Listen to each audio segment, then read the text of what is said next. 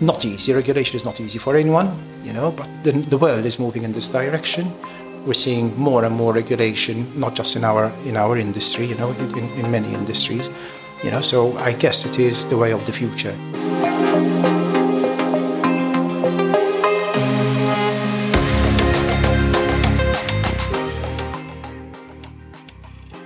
Welcome to the second episode of Fenlex and Karl Advocates podcast series. My name is Romina Camilleri. I am the compliance officer within Fenlex, a company associated with Fenlex and Karl, and I will be your host for today.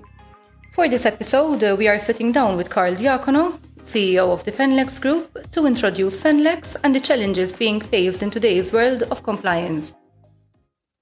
Hi Karl, thank you for joining us. Shall you start off with a brief introduction on Fenlex? Thanks, Romina. Thank you for hosting this podcast. I'll say a few lines about Fenlex and its brief history. Fenlex was set up in the late 1980s, the advent of Malta as an offshore services centre, so the law firm's clients demanding a number of services that, whilst the law firm offered, thought it would be better to offer through a corporate entity. And that is how we came about to be where we are today. In the late 80s, it was a very small organization with 1.5 people. Over the years, fast forward to 2021, here we are, 76 people in a group of companies servicing well over 850 clients. So it's been quite a growth in a relatively short period of time. That is where we stand today. And, we had to look at the 30 years. It's a completely changed business. And, it should bring us on to the subject that we're going to discuss today. Why has it changed? It's changed because the world has changed, because compliance has become extremely central to our business, and we had to change together with the demands being put onto us by regulators. If you had to be asked what the main challenges to our industry are, what would you say? As I mentioned earlier, and what we'll be discussing today, the biggest challenge faced today by the industry is compliance. And one will have to put that into perspective. And I think to do that, we need to give a little bit of history here, and I'll try and do that briefly. Compliance is not something new. In fact, the EU back in 1991 issued its first directive related to money laundering. And the first directive was focused on issues faced at the time, which was attacking crime, mostly centered around drug-related money laundering.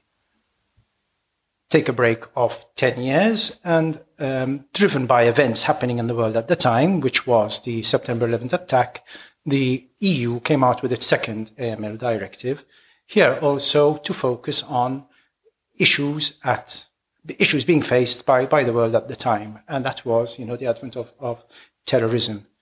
It was followed soon after with a new directive, because obviously post the 2001 attack, the EU had looked in detail at the issues being faced, and also to address new threats. There was a UK attack as well that happened between 2001 and 2005.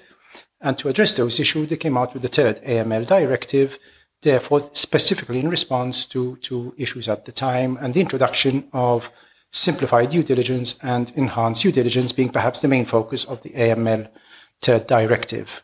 Again, another break of 10 years, which was quite a break, and the fourth directive came out. Between the third directive and the fourth directive, we had a crisis in the world, and therefore probably focus was elsewhere for regulators. But in 2015, we had the fourth AML directive, which was tackling new risks. The fourth AML directive came around, which was there to address new risks. In the fourth AML directive, we saw the introduction of the risk-based approach, the establishment of the UBO register, as well as enhanced due diligence focusing on PEPs. Soon after, in 2018, we had another two directives come to light. There was AML5 and AML6, again addressing current issues at the time. And now we are where we are today with a waft of regulation and directives to follow. Karl, with regards to these regulations, what did these mean to Fenlex, and how did Fenlex cope with regards to the changes? Good question. Also, because there was a lot of work that needed to be done to address these challenges, and probably the biggest challenge was the fourth AML directive, where we had to shift our way of thinking, to a risk-based approach. It was relatively new to everyone. And it wasn't only new, it also came at a time when the business was growing and the amount of data we had to process was, becoming difficult to handle manually. So I recall clearly I had a meeting with the software supplier we had at the time who was providing us with a CRM. And we sat down and discussed what tools we can use to facilitate our job in terms of collecting data, processing data, as well as doing what we had to do, risk score all of our clients. And that is how a tool came about, which is available on the market today called KYCP, that allows us to do all of this using this software tool. It was, a long project because it required us, A, to understand what is asked of us, B, to document it, and C, for the supplier to develop the solution. But I'm glad to say that today that solution is here fully implemented. It's further developed. We've taken over control of the situation in the sense that it allows us to in-house further develop the tool to cater for any changes that come along. And as we know, since the fourth AML directive, there have been many, and we're managing to cater for all of these in-house today.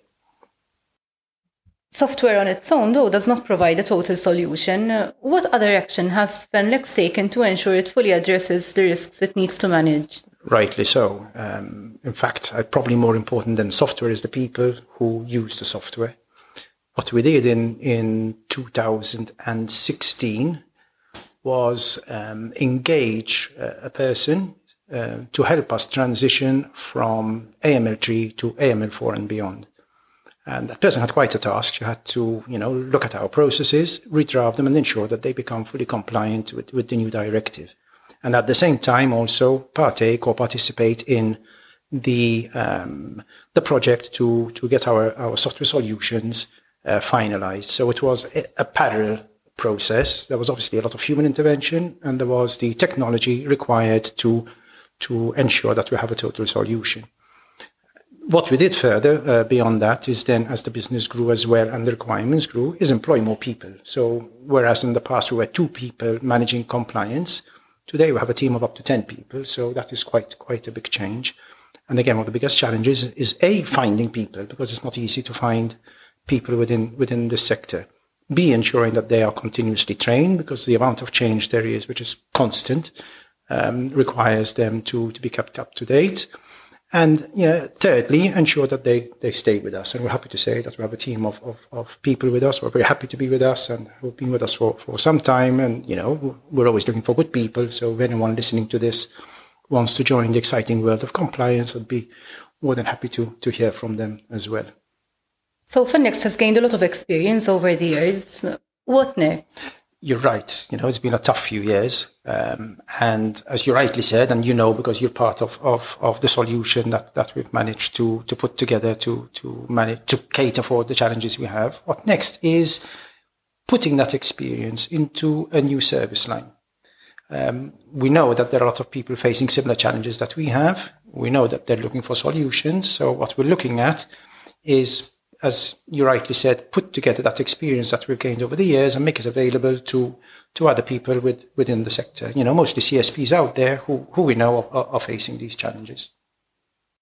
And is it just for CSPs? No. The directive defines what subject persons are. And subject persons are more than just CSPs. In fact, there are quite a few people who are caught within the regulation, the AML regulation. So it is, besides CSPs, you have financial institutions, you have things like, or people like real estate agents, you have antique dealers, you have people dealing in fine art and jewelry. So the solutions that we have put in place can cater for anyone who has an obligation under the AML directives and the implementation procedures as drafted by the Financial Intelligence Analysis Unit in Malta. Recently, the Malta Financial Services Authority issued new rules for service providers. Could you give us some more information about that? Yes, indeed. In 2021, the MFSA, as you said, the Malta Financial Services Authority, issued the CSP rulebook. the purpose of the rule book is to give clear guidelines and regulate the industry. Why did the MFSA feel it needed to do it?